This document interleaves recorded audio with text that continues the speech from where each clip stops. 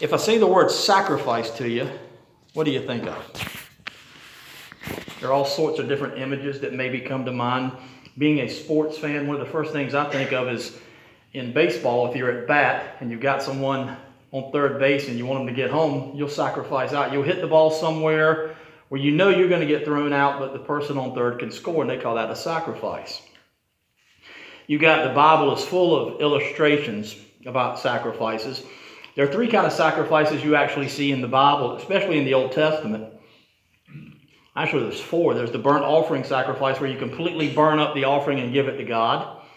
There's a purification offering which you offer on behalf of your sins, and part of that is burned up, and then the priest would keep some of that aside. There were reparation offerings where you were making restitution for something you had done to someone else, and that often involved a burnt sacrifice. And then there was a fellowship offering where the people would come together, and part of it would be burned and given to God, part would be given to the priest, and then the people would share the rest of it, kind of like our fellowship meals. If you look up sacrifice in the dictionary using Merriam-Webster, the first definition is giving up something you want to keep, to get or do something else, or to help someone out. And we understand that as parents, grandparents, we often sacrifice things for our children and grandchildren, so we have a pretty good understanding of that definition. The second definition, which falls more in line with the biblical definition, is the killing of a person or an animal in a religious ceremony, usually to satisfy a god. And then the third definition is the actual person or animal killed in that particular ritual. I mention all that this morning because we're going to read here the first two verses of Romans chapter 12, and Paul introduces this idea of being a living sacrifice. So if you have your Bibles open, before I read this is what we're going to look at over the next 3 weeks. Today we're going to look at what we are to offer as a living sacrifice. Next Sunday, we're going to look at what we need to avoid if we are being living sacrifices. And then the third Sunday is what we hope to achieve by being a living sacrifice. So keeping those in mind, especially the first one, what are we to offer? Romans 12, 1 and 2 says, "Therefore, brothers and sisters, in view of the mercies of God, I urge you to present your bodies as a living sacrifice, holy and pleasing to God. This is your true worship. Do not be conformed to this age, but be transformed by the renewing of your minds so that you may discern what is the good, pleasing, and perfect will of God."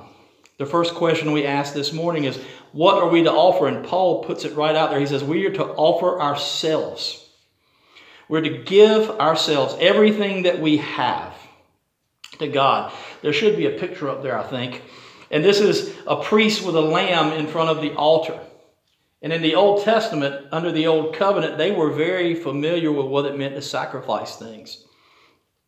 If you sacrifice something, and I already mentioned the four different kinds, the burnt offering, the purification offering, the reparation offering, and the fellowship offering, you understood that the animal that you were going to bring was going to what? It was going to die.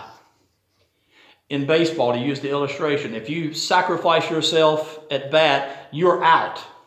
You have given up your opportunity to get on base. You've given up your opportunity to score so that someone else can. And in the biblical context, when you brought an offering, it had to die. And Paul uses this words, we have to be living sacrifices, which means something about us has to die. 1 Peter 2:4, and these scripture verses should be up on screen. I hope I've got them in order. But 1 Peter 2:4 says, "You yourselves as living stones, a spiritual house, are being built to a holy priesthood to offer spiritual sacrifices acceptable to God through Jesus Christ." If you remember in the Bible, when you brought a sacrifice, it had to be the best. Typically, it had to be the firstborn of the animal that you were offering. There were to be no blemishes in the skin color. Lambs and goats, the fur was supposed to be perfect. No broken bones, no disabled animals. One of the reasons, if you remember when Jesus goes into the temple, he does this twice. He goes into the temple and throws out the money changers. One of the reasons he was so upset is because people were coming to Jerusalem to offer their sacrifices. And they had to be approved by the priest. You had to take your lamb or whatever you were offering and take it to the priest, and they would overlook it and declare it good enough to sacrifice. That's the way it was supposed to work. But what you see happening there in the temple when Jesus gets really upset is you would bring your lamb and you'd offer it to the priest, and he would find something wrong with it. And he would tell you, well, you can't sacrifice this. But I'll tell you what we'll do. We'll buy it from you. And then you can buy an acceptable sacrifice here. And they were giving people less than what the animals were worth. Then they had to go pay more than what the animal they were sacrificing was worth, so they were making a lot of money. And then what they would do is they would take the animal they had deemed unworthy and turn around and sell it to someone else. And it was a scam. And they made a lot of money. And they got very rich doing this. And Jesus sees this and he's like, well, you saw what Jesus did. He made a whip, he turned their tables over, and he drove them out of the temple. And he did that twice. They didn't care about the quality of the sacrifices. The prophet Malachi, the last book in the Old Testament, condemns the people for their improper sacrifices, their blemished sacrifices. You're supposed to bring the absolute best. We even have a hymn we sing, give of your best to the master. Peter and both Paul here in Romans talk about this spiritual sacrifice acceptable to God through Jesus Christ. James 2:14, and I hope they're in order. If they're not in order, let me know. But James 2:14 says, what good is it, my brothers and sisters, if you claim to have faith but do not have works? Can such faith save him? James is making the argument that if we claim to have faith, then our lives should demonstrate our faith. The things we do, our material possessions, our time, our abilities, everything that God has blessed us with, we are to be using all of it. Every single bit of it to serve God. James continues in chapter 2 there. He says, if a brother or sister is without clothes and lacks daily food, and one of you says to them, go in peace, stay warm and be well fed, but you don't give them what the body needs, what good is it? In the same way, faith, if it doesn't have works, is dead by itself.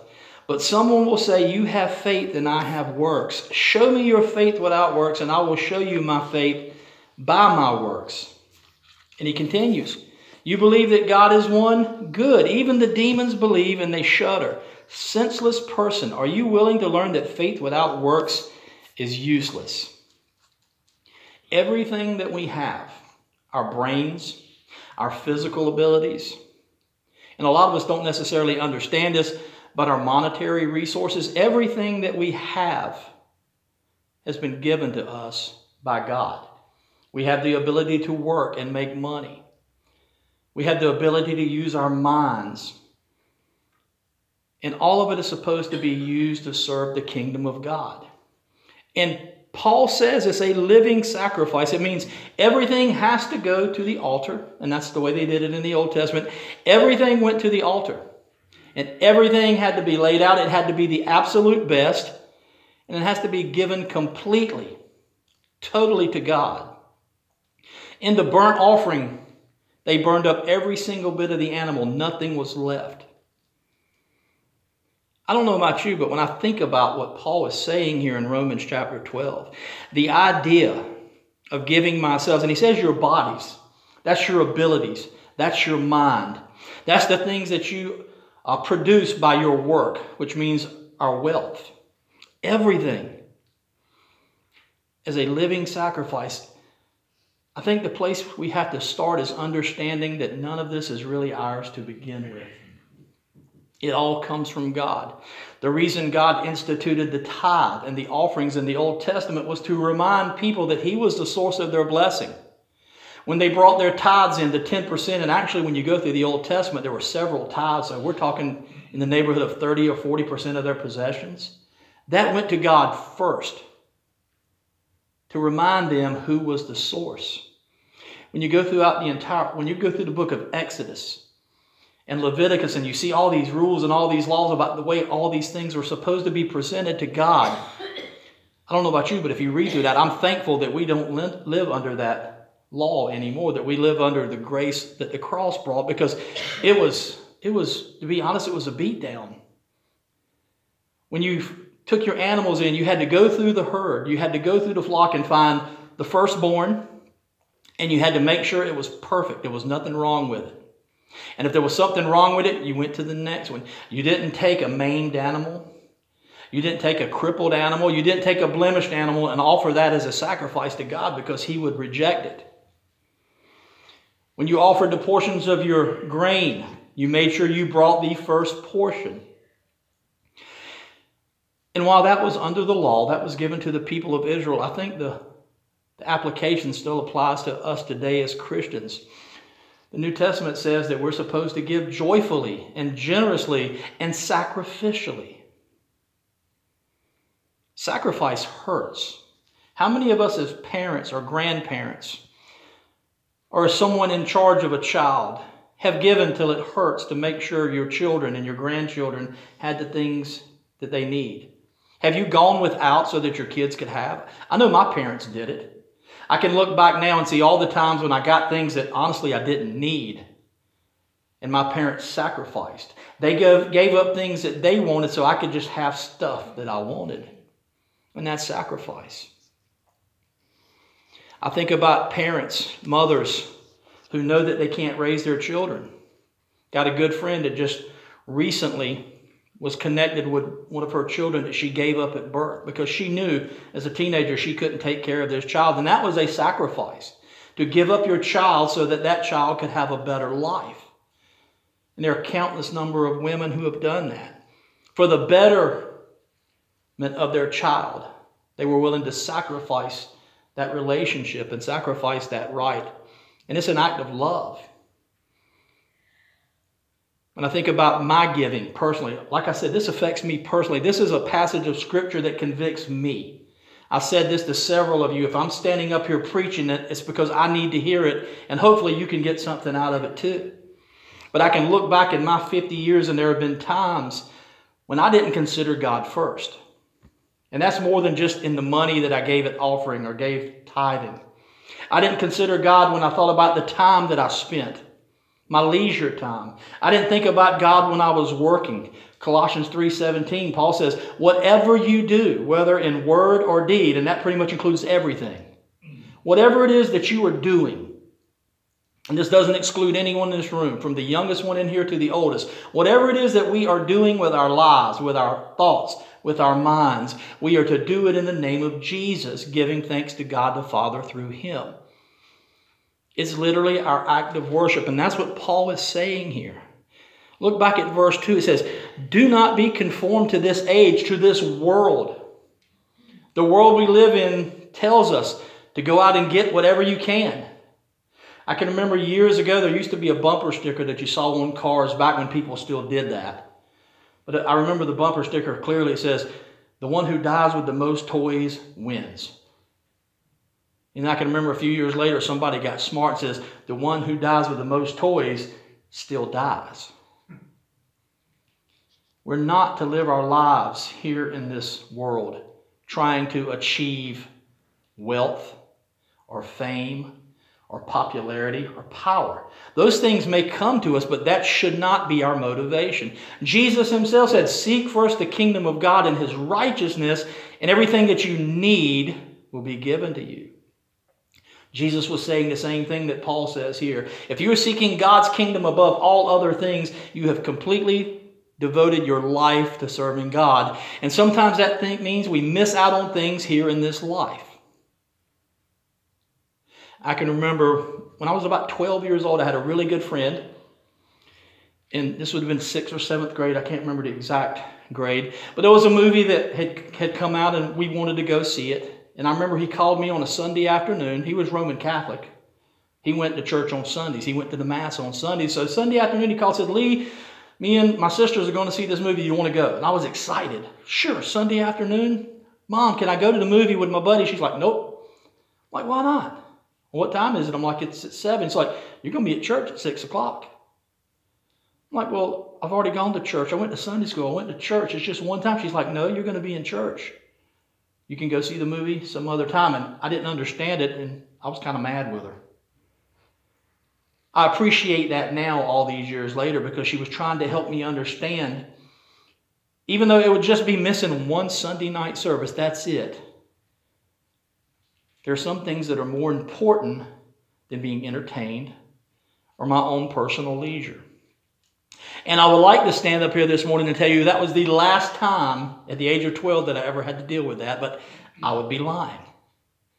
I've had to make decisions over and over again throughout my life as I tried to live faithfully. And as I've gotten older, it's gotten a little bit easier, but there are still moments that at 50 years old, I have to make the same decisions. And I would imagine, I'm not going to ask you to share, I'm not going to ask you to raise your hands, but I imagine every single one of us in this room have a story or have an instance where we had to make this choice. Am I going to do something for the kingdom, or am I going to do something that I want to do just for me? Now, let me be real clear. I think it's okay to take part in entertainment as long as it's wholesome entertainment. There's some things we just shouldn't watch. There's some things we just shouldn't listen to. There's some things we shouldn't read.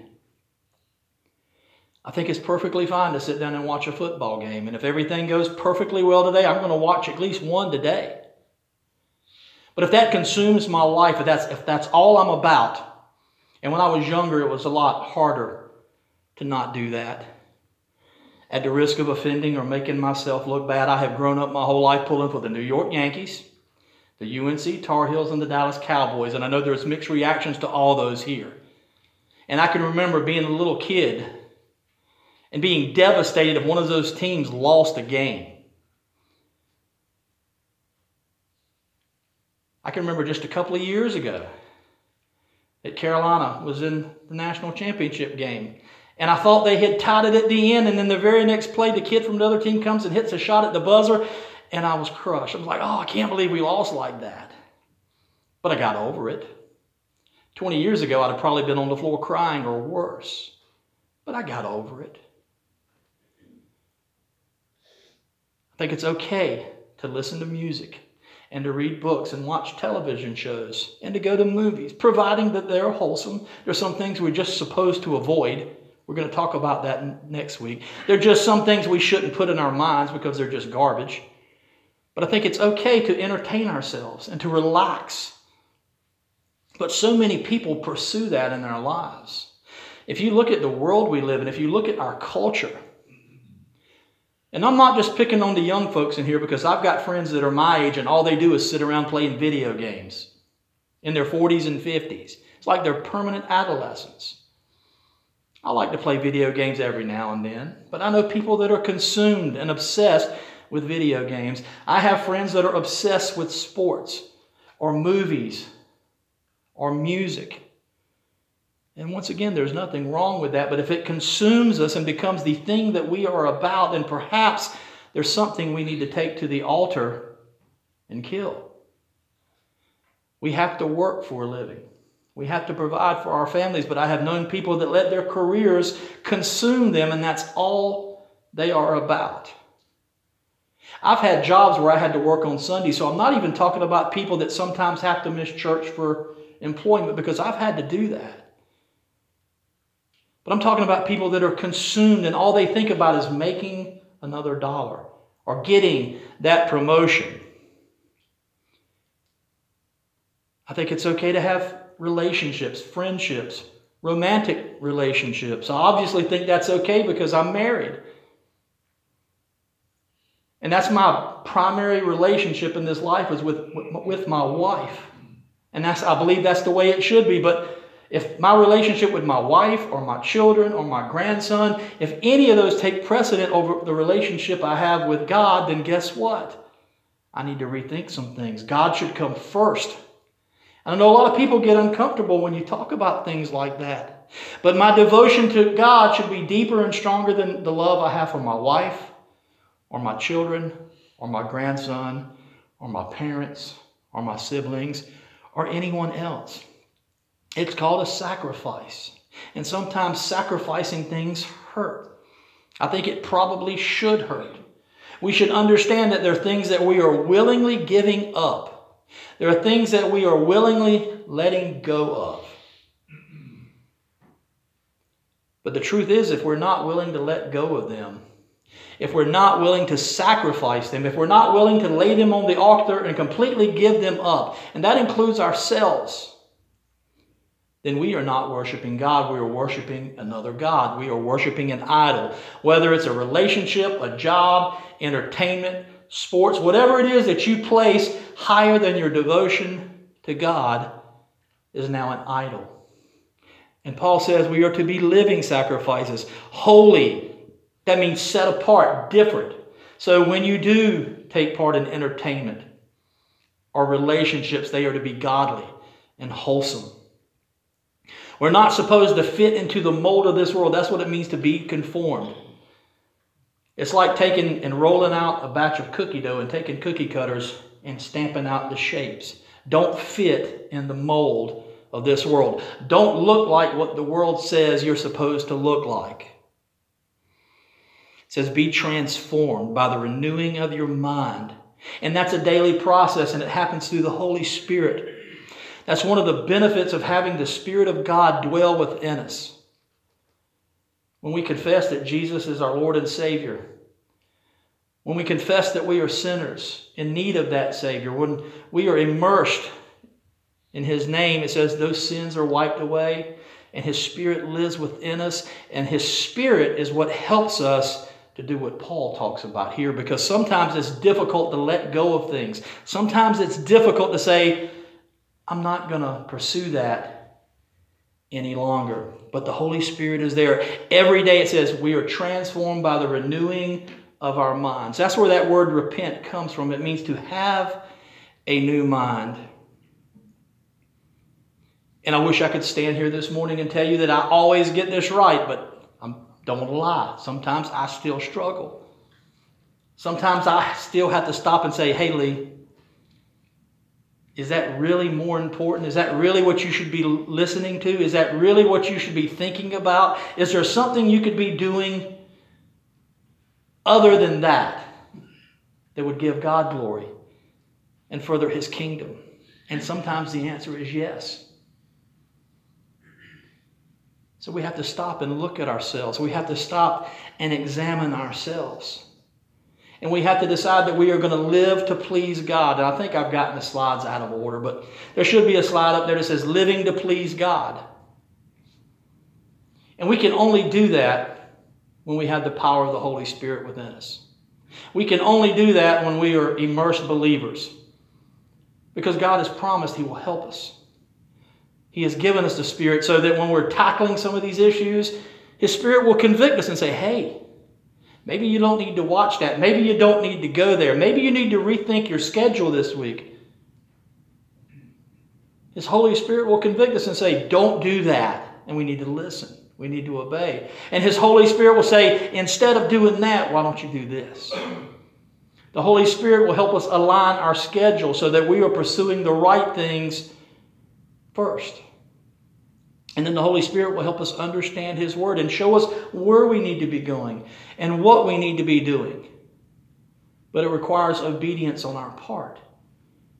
It requires us going to the altar, to use that image, and kneeling down and taking ourselves and putting ourselves on the altar and completely giving it to God. Every single second, every single breath.